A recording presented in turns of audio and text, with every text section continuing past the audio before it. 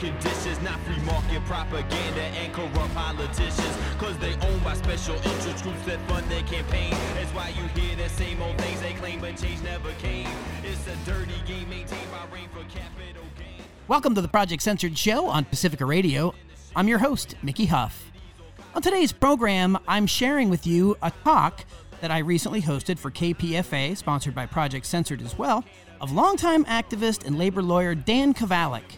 His latest, Cancel This Book, The Progressive Case Against Cancel Culture, was the subject of the July 13 talk that he gave. On today's program, we'll hear excerpts from that talk and the Q&A that I hosted with Dan Kovalik. Today in the Project Censored show, Cancel This Book, The Progressive Case Against Cancel Culture. Stay with us.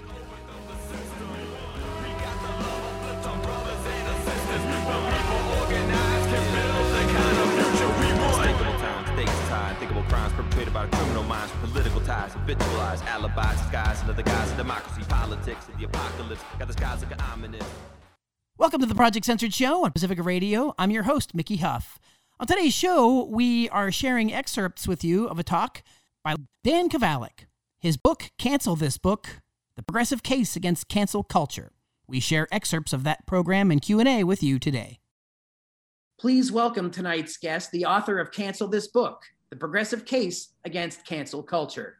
I give you Dan Kovalik. Dan, take it away.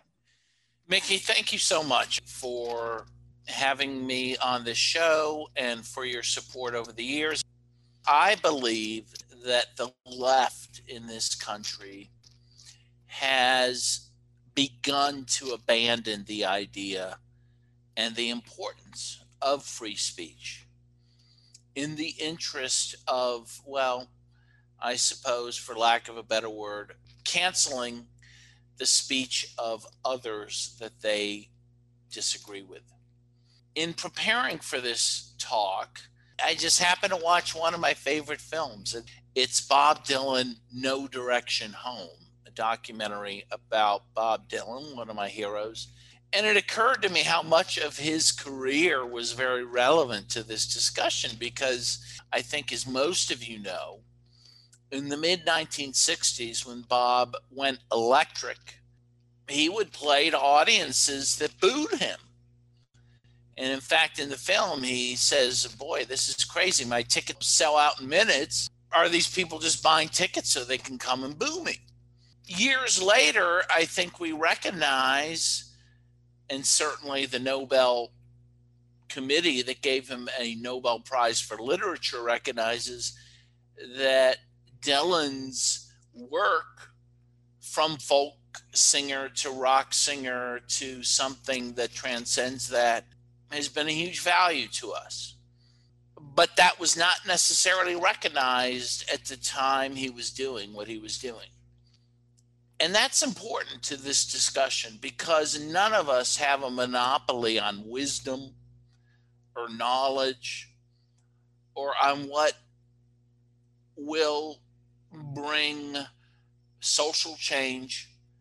And so I think the idea of tolerating and allowing for different views to be aired is critical in order for us to find truth. I think we find truth by debating, by discussing.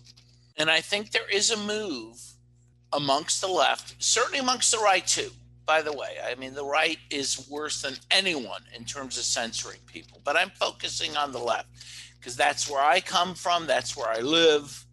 I think there's a huge movement on the left that has decided that they need to censor people and need to cancel people. What does that mean? Essentially, it means if someone says or writes something that someone finds offensive, many times it's on social media, right? Facebook, Twitter, etc. There's a phenomenon in which people will quickly mob this person. Again, many times on social media, but not always. Harass the person, condemn the person, and in fact, in many circumstances, ask for that person to be fired for their status and their reputation to be destroyed. And this is something that many of us have seen. Some of us have experienced it, but many of us have witnessed this. And a lot of leftists deny that this exists, okay? And I find that very troubling because I think all of us have seen this happen. So either you're living under a rock or you're being disingenuous to say this is not a real phenomenon. So I always find it important to speak in specifics. So what led me to write this book? It wasn't a book I planned on writing. I focus on U.S. foreign policy, criticizing U.S. intervention abroad. This book deviates from that, although it relates to it, and I'll explain why. So in the summer of 2020, last year, at kind of the early stages of the protests that followed the murder of George Floyd, a very prominent peace activist in Pittsburgh, that's where I live, Pittsburgh, Pennsylvania. Her name is Molly Rush. Maybe some of you have heard of her. Posted a meme on Facebook. And the meme was as follows. It had a picture of Martin Luther King, and it said, "Never rioted, never looted, change the world." Immediately, people on Facebook began to attack her, to call her a racist, and to call for her cancellation. And what does that mean in this case? Molly Rush is an 85-year-old peace activist. She helped to found 50 years ago, the Thomas Merton Center of Pittsburgh, one of the oldest peace and justice organizations in the United States. She was a member of the Plowshares 8 before that, a group which included the Berrigan brothers, if you remember them. They did an action at a nuclear missile site to protest U.S. nuclear proliferation. And they risked very, very serious prison time. In the end, she got 11 weeks, which for her was huge. She had a husband and kids at the time. And again, she went on to found the Thomas Merton Center and to live really a life as an activist. So she posted this meme, and people called for her to be deplatformed and canceled. And what this meant in the end was that the Thomas Merton Center board, the board of the center she helped create 50 years before, put out a letter to all the members, and they posted it on Facebook. It was an open letter that said that Molly had posted a racist meme. They didn't say what it was, didn't describe it, so you couldn't assess whether it was racist or not. They said that she had not apologized for posting it, which was not true. She did post an apology on Facebook. But in the end, they said because of these things, they could no longer associate Molly Rush in the future. And they have kept that promise up to this moment. The Thomas Merton Center will not work with Molly Rush because of one meme that she posted. I could certainly see how people interpreted it in ways that were not favorable to her. However, I interpreted it, and many others did, as a statement criticizing some of the violence surrounding the protest of last summer. And I think that some of the tactics of last summer should be criticized, or at least are amenable to criticism. If one wants people to participate in a movement, in protests, those who participate should have the right to say, well, I think some of the tactics are not working. They're not good. In this case, Molly and others were saying some of the violence associated with the protests were counterproductive, which I think as a fact is true. In fact, if you look, and my book describes this, if you look at the polls before the George Floyd murder, the support for Black Lives Matter was pretty tepid. After his murder and after the first protests, the support for Black Lives Matter increased to the point where the vast majority of the American people supported Black Lives Matter and the protest. But as the summer went on, that shifted to the point where by the end of the summer, the polls show people supported Black Lives Matter and the protests less than they did before George Floyd's murder. And the polls showed that this was attributed to the fact that there was some violence associated with the protest. Now, it's important to point out that most of the protests were peaceful, as we were told. The stats I saw were like that 97% of the protests were peaceful, which is true. But there were 9,000 protests over the summer. 9,000. If you do the math, 3% of those is about 270. That means there were on average, three violent protests a day for the entire summer of 2020. So one could be forgiven for viewing the protest as violent. And it did not help the movement. It hurt the movement. And so why not say it? Why not say that that was not a good tactic? And the other interesting fact that I point out in the book, by the way, while people said Molly was racist in raising this issue, the truth is, again, the New York Times reported on this and others, that most of the violence was being done by young white men, either black bloc anarchists on the one hand, or right-wing folks on the other who wanted to undermine the protest or to cause a race war. Point is, the critique of the violence was not racist because it was mostly white people doing it. And so why couldn't we have this discussion? Why was this a cancelable act? And others were canceled. There was a guy named David Shore, probably some of you heard of him. He posted a research report on Twitter that showed, by the way, the guy who did the research was a person of color, that concluded that nonviolent protests are more effective at winning people over than violent protests. Literally, people called for David Shore to be fired for simply posting this report, and he was fired. Again, why can't we discuss these things? Why can't we honestly talk about tactics of a movement without fearing being canceled?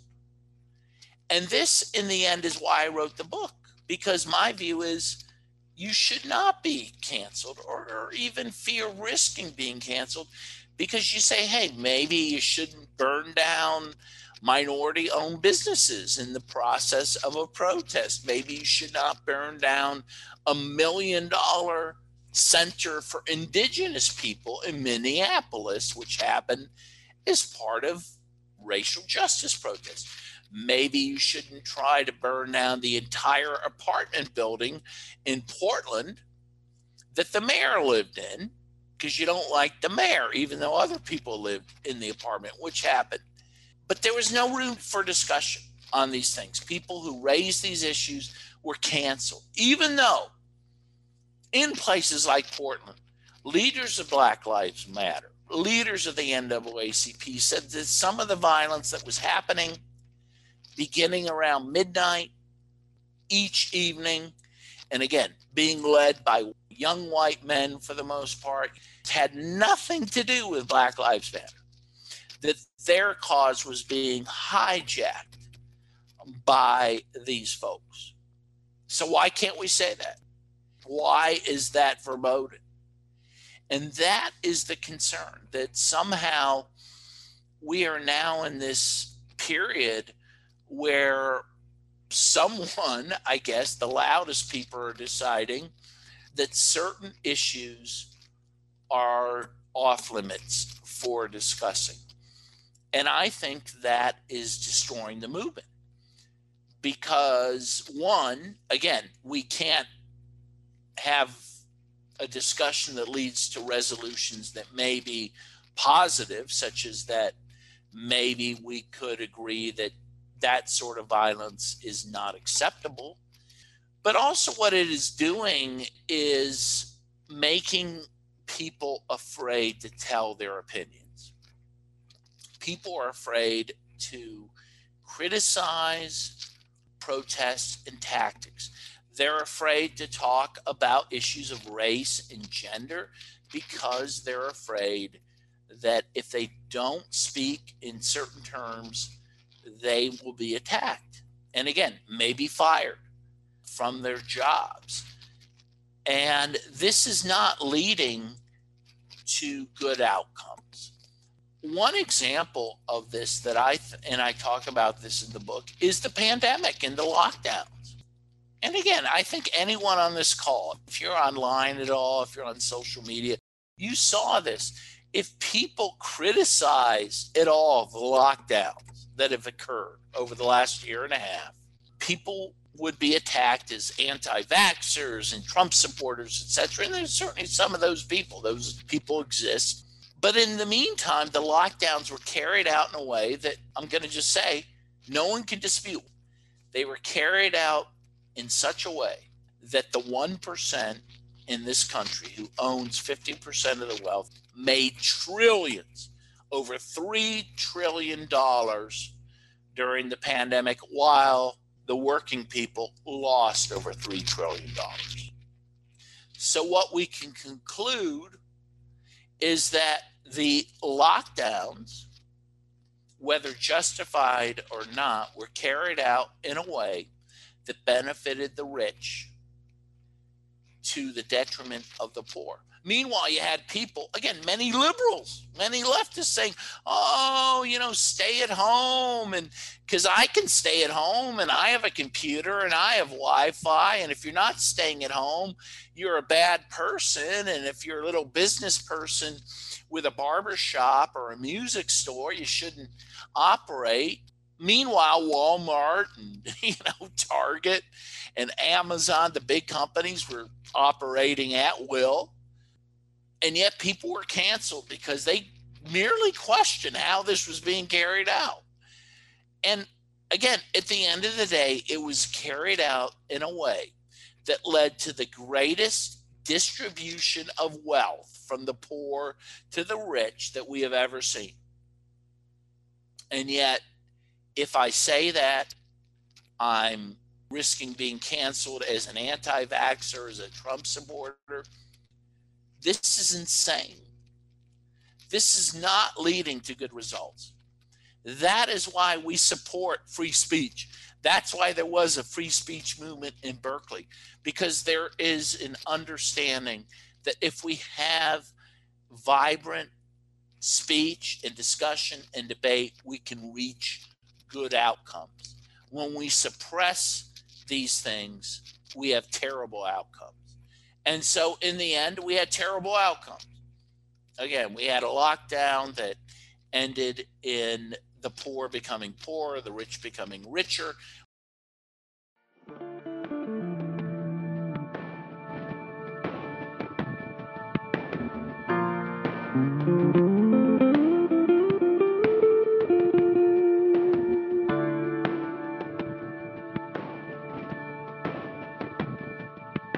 You're listening to Project Censored Show on Pacifica Radio. I'm your host, Mickey Huff.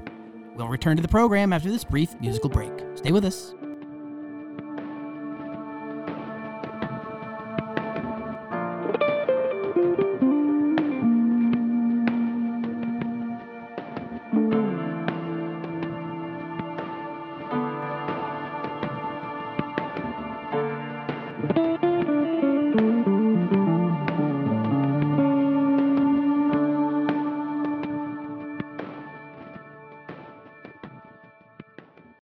We had protests on the scale we've never seen. Apparently 30 million people protested last summer, which is incredible.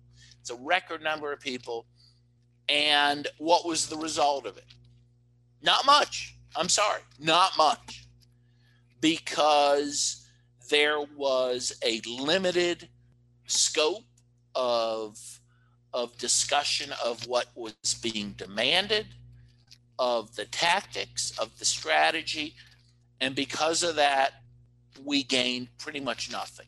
I'll just give another example, again, at the risk of being canceled, but I talk about this in the book. People who opposed the slogan of defund the police were canceled. They were hounded. People called for them to be fired as racist, etc. The defund the police slogan was, as an objective matter, the worst slogan anyone has ever come up with. No one supported it. No one. The polls showed that African Americans supported it the most, and they supported it at a rate of 33% to 67% who opposed it. No one supports defund the police. And yet, if you said, oh, we shouldn't defund the police, oh, you're a right-winger, blah, blah, you're a racist. No, you're smart. And where are we now? How effective was it?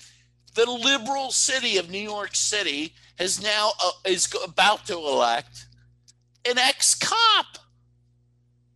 No one supported this slogan. And yet, we were told you can't question this slogan. And, you know, people were cajoled into not questioning it, and it failed. It failed miserably, and it will never be resurrected as a slogan. In fact, I guarantee it will hurt the chances of progressives being elected in the midterms. We can count on this. But again, a lot of liberals and leftists cancel people for saying this, for just saying the truth, for saying what is so obvious to everyone, right? And that's the problem. The left used to care about truth, used to care about free speech, used to care about facts. They don't care about it anymore. They care about religious dogma, their religious dogma. And whenever you have a religious dogma that cannot be challenged, in fact, can't be questioned, and it's not even a matter of asserting something, but simply questioning it, in the end, I don't think you end up in the place you want to. And you certainly don't advance social justice. You undermine it by doing this. And that's the point of my book. And this censorship that, again, I think a lot of liberals and people on the left have applauded. You know, they applaud Trump being kicked off of Twitter, for example, and people, again, that they don't like being canceled off of Twitter or Facebook. Most of those censorship is being used against the left. Studies show this. And so people are applauding censorship that really is destroying their own movement in order to go after others. And again, many civil rights and civil liberties leaders have always understood this. They've always understood that you may not like what someone else says, but you will defend their right to say it. And that spirit has been lost greatly. And again, amongst the left who should support it. I mentioned in the book a guy, I think he actually lives in the Bay Area now. I studied with him at Columbia Law School. His name is John A. Powell. He's an African American. At the time I studied under him, he was at the ACLU. And his class was probably one of the most interesting classes I had. His view was that civil rights, particularly the rights of African Americans to have equal rights with others, and civil liberties, that is the right of free speech, free assembly, etc., those were corollary rights and ones that supported each other. That is to say that civil rights were promoted by civil liberties and vice versa. And his position was, look, If you want to deal with racism, allow people to talk about their feelings about race. He did say, and his position was, not in a way that's hate speech to the point where people were prevented from participating in various fora, in various institutions. But short of that, people should be allowed to engage in speech and debate over such important issues as race, gender, etc. And that would lead to greater understanding and less racism. That was his view, that more speech is better, not less. And that's my view. I'll just say it. I think people are now being cajoled into not wanting to even ask questions that they have about the important issues of the day, lest they be canceled, right? And that does not help. I think in the end, it alienates ourselves from each other. There was a very interesting article, in fact, in the New York Post. I know people go, oh, the New York Post is conservative. We shouldn't read the New York Post. But it's pretty fascinating, and I would urge you to read it. And it's by a guy writing about Washington Square Park in New York City, which I know very well. I spent 3 years studying at Columbia. And what the guy writes about is the fact that, I guess, Washington Square Park at the moment is now, for lack of a better word, a den of iniquity. People smoking crack. It's a mess. Meanwhile, you have some people protesting every night at Washington Square Park to defund the police, mostly white people, by the way. And what the guy says is, look, these people are tone deaf. You have serious issues in places like Washington Square Park. And he's not pro-police, but he's saying, look, in the end, the police are kind of left to deal with this problem. And why? Because there's a lack of solidarity with poor people, with drug addicts. People will come out and they'll protest the cops. But where are people supporting those on the bottom rung of our society? And I think a lot of the cancel culture and a lot of what passes for the left ignores that. They're more interested in symbols, in symbolic victories like taking down a statue or, again, canceling some individual, than solving social issues. And if I may, and I'm sure this is going to offend people, I'm sorry, the Bay Area may be the greatest example of this on earth. You have the most liberal people on earth living in the Bay. I used to love the Bay Area. I don't anymore. I'm sorry. I love a lot of people there. I love you all. But when I went there 20 years ago, I thought it was freaking Oz. I thought it was the most beautiful place I've ever been. Now, I mean, what I see when I go to the Bay Area is massive homelessness. Meanwhile, people are like protesting about, what? Symbols. There's a high school, I'm sure you know about, in San Francisco that tried to destroy a huge mural that a communist had painted during the Roosevelt years, during the New Deal, which happened to show, honestly, the history of slavery and the murder of indigenous. But they thought this was too triggering for the high school students that went there. High school students that will go home, and if they're lucky, if they have a home, many won't have a home, as we know in San Francisco, and no one cares about that. If they do have a home, they're going to go home and play Call of Duty, watch violent movies, but they can't see a mural, a painting. In the end, it was Danny Glover that at least saved it and said, well, maybe cover it instead of destroying it. But this is what the left does now. I'm sorry. This is what the left focuses on. Destroying paintings, preventing Huckleberry Finn and To Kill a Mockingbird from being in public schools and libraries. This is a distraction from the real things that are plaguing us. I saw in Venice, Southern California, they're now going to take all the homeless off Venice Beach and put them where, who the hell knows. Again, very liberal place. And in the meantime, there'll be a protest to take down a statue. But who's speaking for these people? anyone? We're now engaged in wars abroad that are killing tens of thousands of people. There's no one on the streets about this. But you can get people to come out to tear down a statue or call to defund the police, though no one supports that. I'll end it here. And again, I'm sure I will get much vitriol, but I'm sorry, the left in the US is a disgrace. And I think cancel culture is part of it. It is a left that does not care what the results of its work is, for the most part. And frankly, that pretty much is aligned with the bourgeoisie, who's, by the way, about as woke as anyone, right? I mean, they're happy to take on these symbols. Those are my thoughts, and I was probably a little too candid, but hey, why not?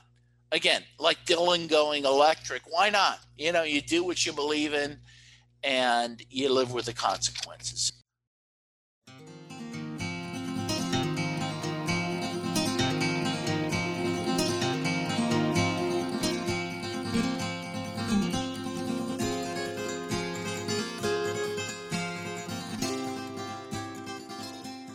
This is the Project Censored show on Pacifica Radio. I'm your host, Mickey Huff, listening to excerpts from a talk by Dan Kovalik, Cancel This Book, The Progressive Case Against Cancel Culture. That talk resumes after this brief musical break.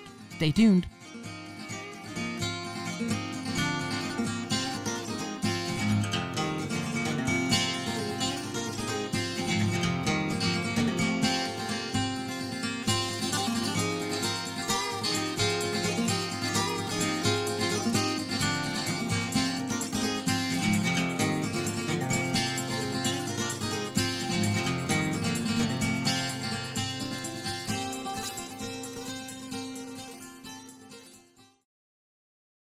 Dan Kovalik, let's get to some of our comments here and some of the questions from our wonderful guests. There's two. These kind of go together, but let's do this first one.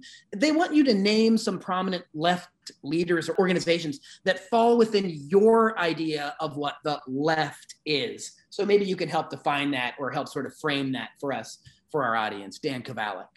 That's a good question. First of all, I'll just say I'm not a member of any particular group at the moment. I've been a member of various groups. But I have some respect for the Party for Socialism and Liberation, which I think does some good stuff.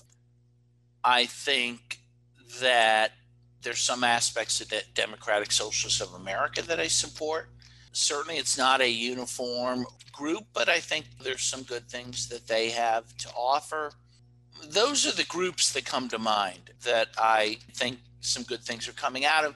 I might just add that in terms of media or news groups that I think are progressive and doing some good things, the Gray Zone comes to mind, Mint Press, of course, Project Censored. Yeah. So one of the attendees also wants to talk about the defund the police slogan, admitting that it may not be the best slogan, but goes on to say that it does mean to reorganize and reprioritize funds for mental health issues and homelessness, school counselors, social services. I do know people on the left, critical theorists like Gio Mar and others that have argued about defunding the police.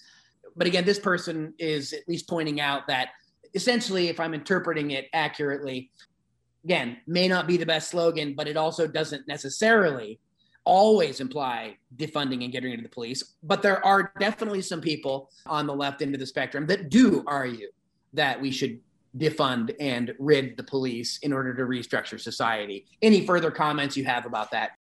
Yeah, I would just say, and I point this out in my book, that most people polled in the U.S., by the way, most people polled in the U.S. have progressive ideas, even if they may consider themselves conservatives or whatever. On the issues, most Americans are pretty good on the issues. One issue they're good on is the idea that the police should be reformed, that more money should be put towards social programs than police at the present, that there should be prison reform, judicial reform. So I think the person who mentioned that is correct. What I would just say is that if you have a political slogan that says one thing, but you have to over-explain it to mean something else, you've already failed. What is a possible alternative kind of slogan that means the complex ideas behind it that isn't directly the defund type mantra? How might you reframe it? Yeah, I mean, one might be, well, reform the police. Well, that might be the first one I would say. Reform the police, reform the prison system, and police brutality. Again, people support that. They don't want that. More police oversight, more police accountability, that sort of thing. But again, by and large, people do not buy the idea of simply defunding the police. I'm not pro-police, but again, if you're coming up with a slogan, that is just not what people are looking for at the moment. Dan Kovalik, another one of our attendees this evening, asks, what do you think are the origins of the left's cancel culture bent? Now, look, I'm going to use this opportunity to remind everyone that when we started here, you did make a comment about right-wing cancel culture, which is, of course, rampant. Historically, much of this kind of canceling and censorship comes from an authoritarian perspective on the right. But your book specifically focuses on this issue within the left because, again, you find it to be somewhat hypocritical and contradictory in a lot of ways that you do describe at length in your book, and you certainly went into that here this evening to some degree. So again, where do you think the origins of left cancel culture come from? This attendee also says it seems something about a super sensitivity. It seems worthwhile to figure out the origins so we can understand it and change. What are your thoughts? And I do discuss this in the book. I think there's a few sources for this. One is a sense of fatalism amongst the left. Again, I'll just throw out one particular event. Those of us old enough to remember will remember that in 2002 up to the spring of 2003, we had some of the biggest peace protests ever in the world trying to stop the invasion of Iraq. And I remember that. I remember bringing my little babies there. They're now adults, right? Many of us did that. In the end, the U.S. did invade Iraq. And the peace movement pretty much died overnight once the boots were on the ground. And it largely has not come back. It's almost 20 years ago. And I think there is a feeling of futility in the left that we can't stop wars, we can't end homelessness, we can't stop global warming, etc. So we will settle for canceling a professor who, I'll just give an example, last summer fell asleep, or people claim fell asleep during a Zoom call relating to racial diversity or whatever. So, okay, we're not going to change the world. We're not going to change much, but we can cancel one person. We can take down one statue. I think there is a certain futility that people feel that has led to this. And I empathize with that feeling, but I don't think one should give into it. So that's one explanation. Obviously, another explanation that many people give, and I think it's apt, is the emergence of social media, which is pretty new, right? When I was a young person, we didn't have social media. We didn't have the internet. We didn't even have cell phone. And so the idea of being able to muster people immediately to mob someone on the internet was just not existent. It is now. So it's an easy form of action, which can often be confused with activism. Generally, I don't think it's a form of activism, but many people mistake it for that. And it's a very easy one. You can do it from your bedroom in your fuzzy slippers. You don't have to go to a protest. You don't have to go get your torch and pitchfork and burn someone's house down. You just do it on your computer. So I think that is a huge part of it. I also think the third, so I've given you two, the third, and I think this deserves more discussion, but more discussion than we have time for, is the emergence in the 60s and 70s of something called postmodernism. And it was this philosophy, which I believe has taken root in this country. It emerged in academia, but it's bled out into the rest of society, which there were a couple aspects to it. And one aspect to it was, first of all, that there was not an objective reality, that everything really was about subjective feelings that people have. And so if someone says, oh, I feel offended by something, it doesn't really matter if there's an objective basis for that feeling. If you feel it, you feel it, it's legitimate, and therefore you can cancel someone based on it. And it's also a philosophy that gave up class analysis in exchange for focusing on racial and gender differences, I think to the great detriment of the left. At this point, I discuss this in the book, if you even argue about class identity, class struggle, you're considered a class reductionist and a racist. It's become so dominant, this view. And what it has led to is a total abandonment of the working class.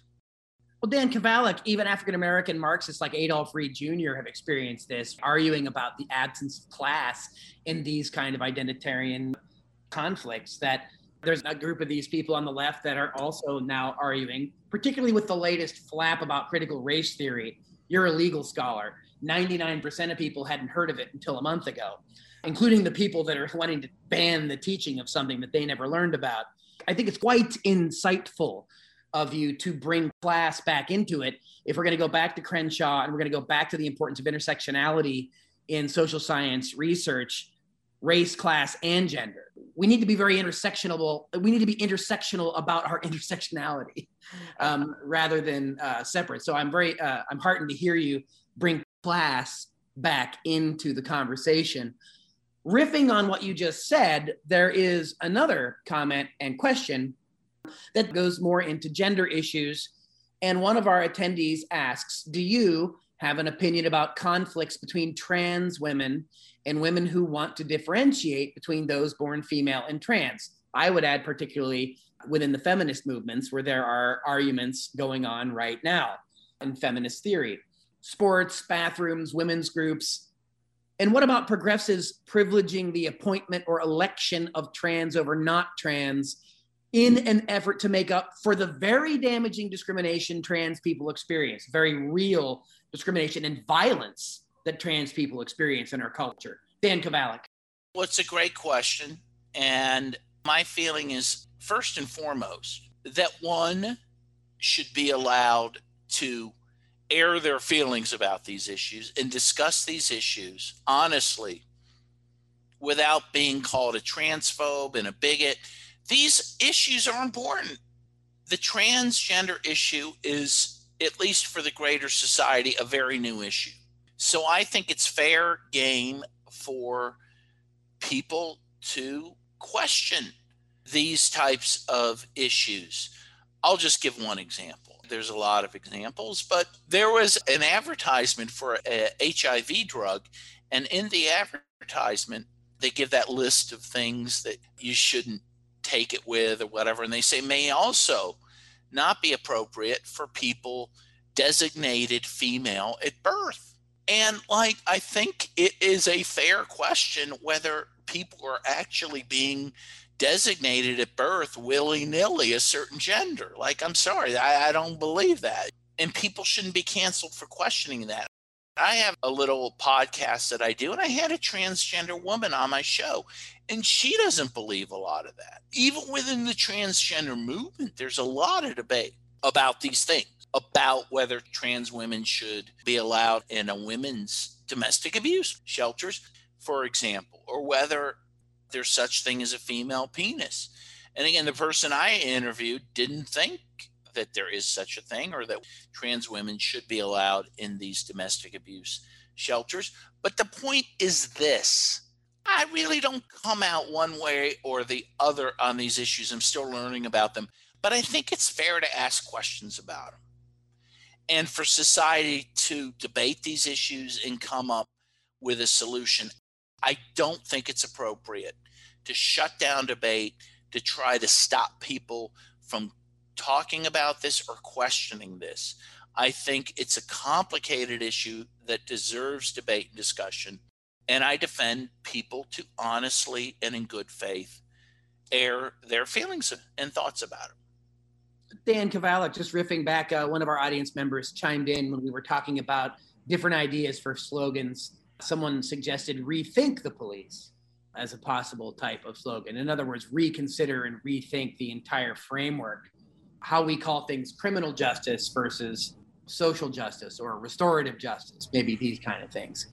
I like it. I like it. Again, rethink the police or just rethink policing. I like it. And again, most Americans support that sort of thing. We should try to meet those people instead of pushing them away with slogans that turn people off. There's been backlash, of course, around this whole concept of cancel culture. And also, it's instilled fear in certain groups in society. Some activists would say that that's rightful and that's what consequence culture looks like. But one of our attendees says, do you see a bigger agenda behind the lack of focus on results versus symbols? And I would particularly call out the kind of performative wokeness we see in corporate culture that has permeated the professional managerial class of higher education. Dan Kovalik. Exactly. You've raised an important point. I do think people, by and large, on the left, care less. Again, I'll make a generalization, tend to care less about results than about appearances. And again, and now I'm going to raise a very controversial thing, but the defund the police protest of last summer may have, we're not certain, okay, but there was some indication that they led to the police withdrawing from certain areas and cities to the point where in certain cities, the homicide rate, particularly the homicide rate against African Americans, has increased. So if you really care about Black lives, you would care about that. You would care about the fact that possibly some protests that claim to care about Black lives led to more Black people dying. That is not proven, but there is some thought that that is true.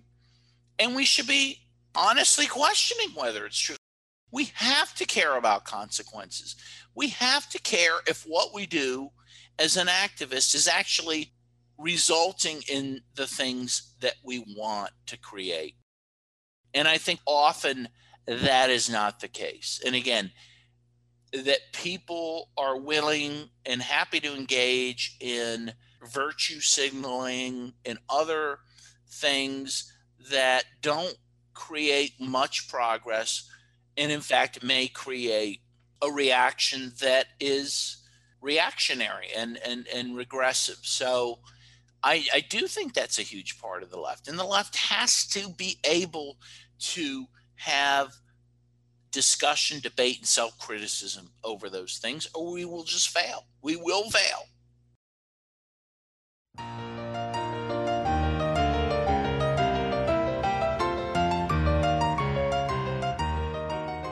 You're listening to Project Censored Show on Pacifica Radio. I'm your host, Mickey Huff. We'll return to the program after this brief musical break. Stay with us.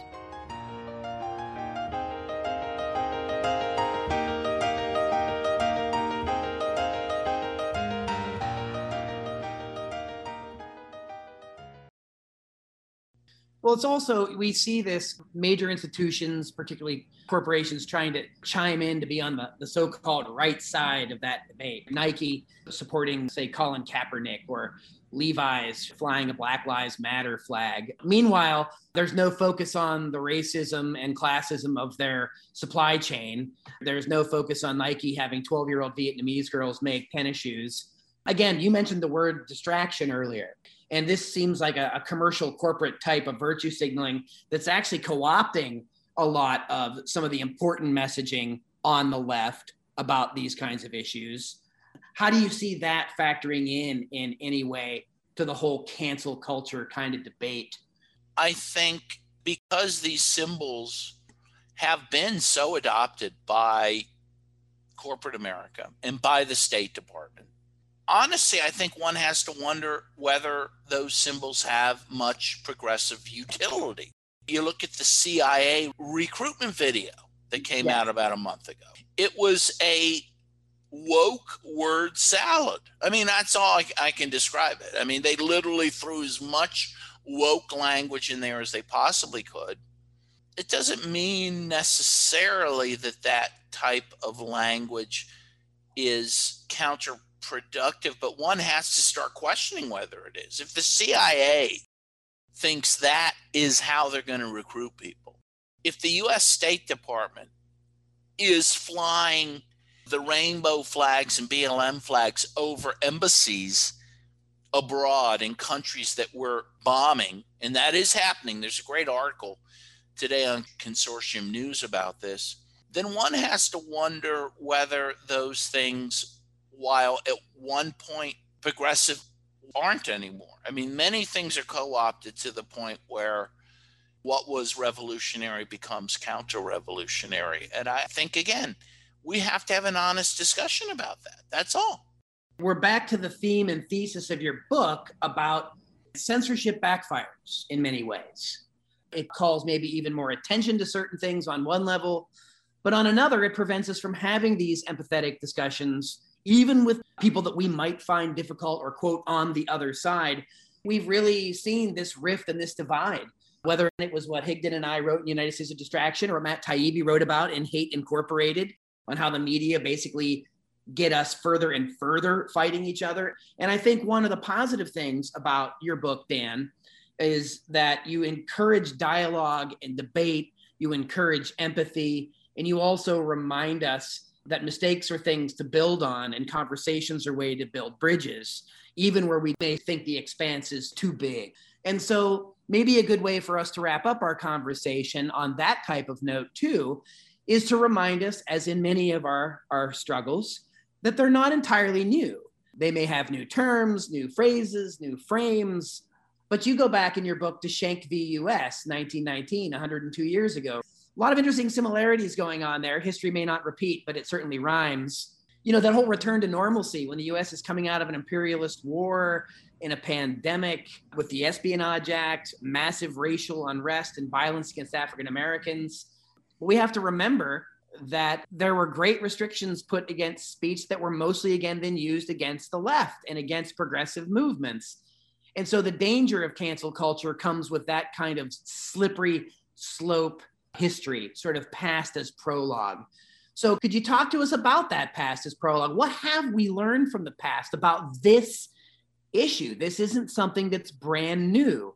And what are some key points that you, certainly your work as a legal scholar, a labor activist, a human rights activist, an anti-war activist, what are some lessons from the past that really helped inform the way you put together this book, Dan Kovalik? I think one thing from the past that comes to mind is the McCarthy period. From the post-war era in the late 1940s up till, let's just say, the early 70s or so, there was a very strong anti-communist current in this country. And it was joined in by not just conservatives, but many liberals joined in as well, and many unions.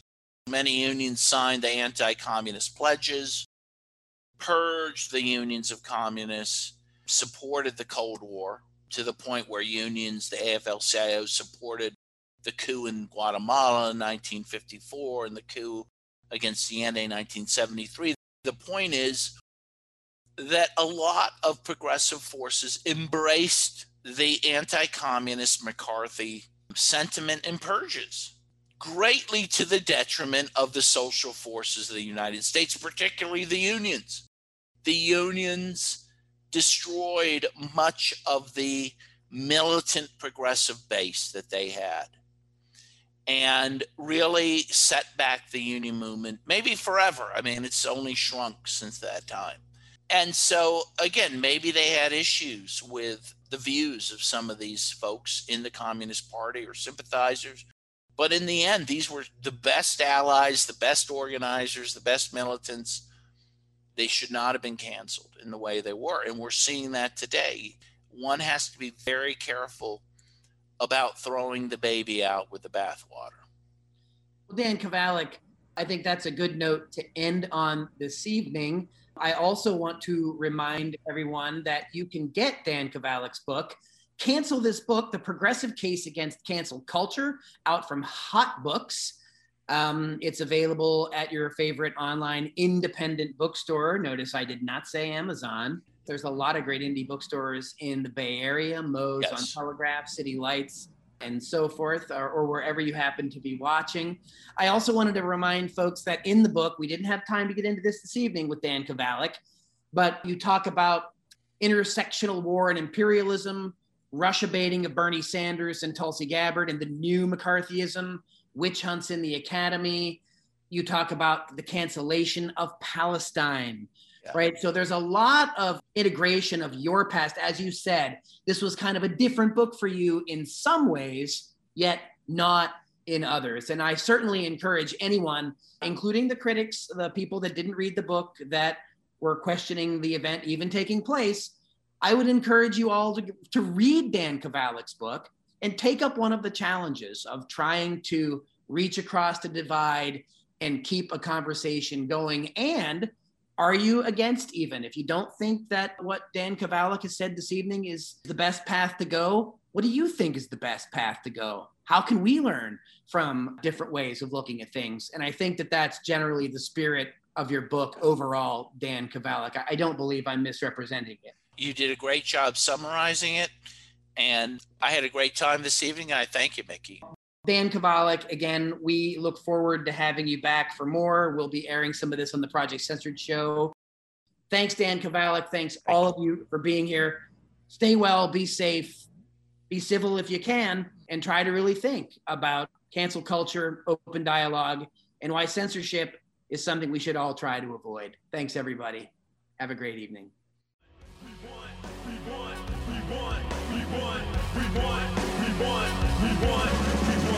Liberated land, supporting human conditions, not free market propaganda and corrupt politicians, cause they owned by special interest groups that fund their campaign. That's why you hear the same old things they claim, but change never came.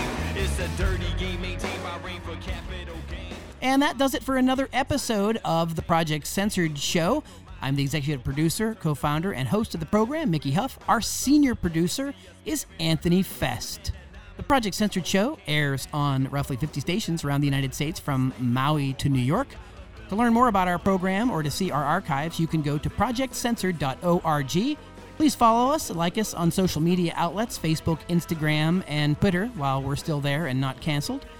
And also, if you would like to get in touch with us, you can contact us through projectcensored.org. Thanks to you all for tuning in. We'll see you next time.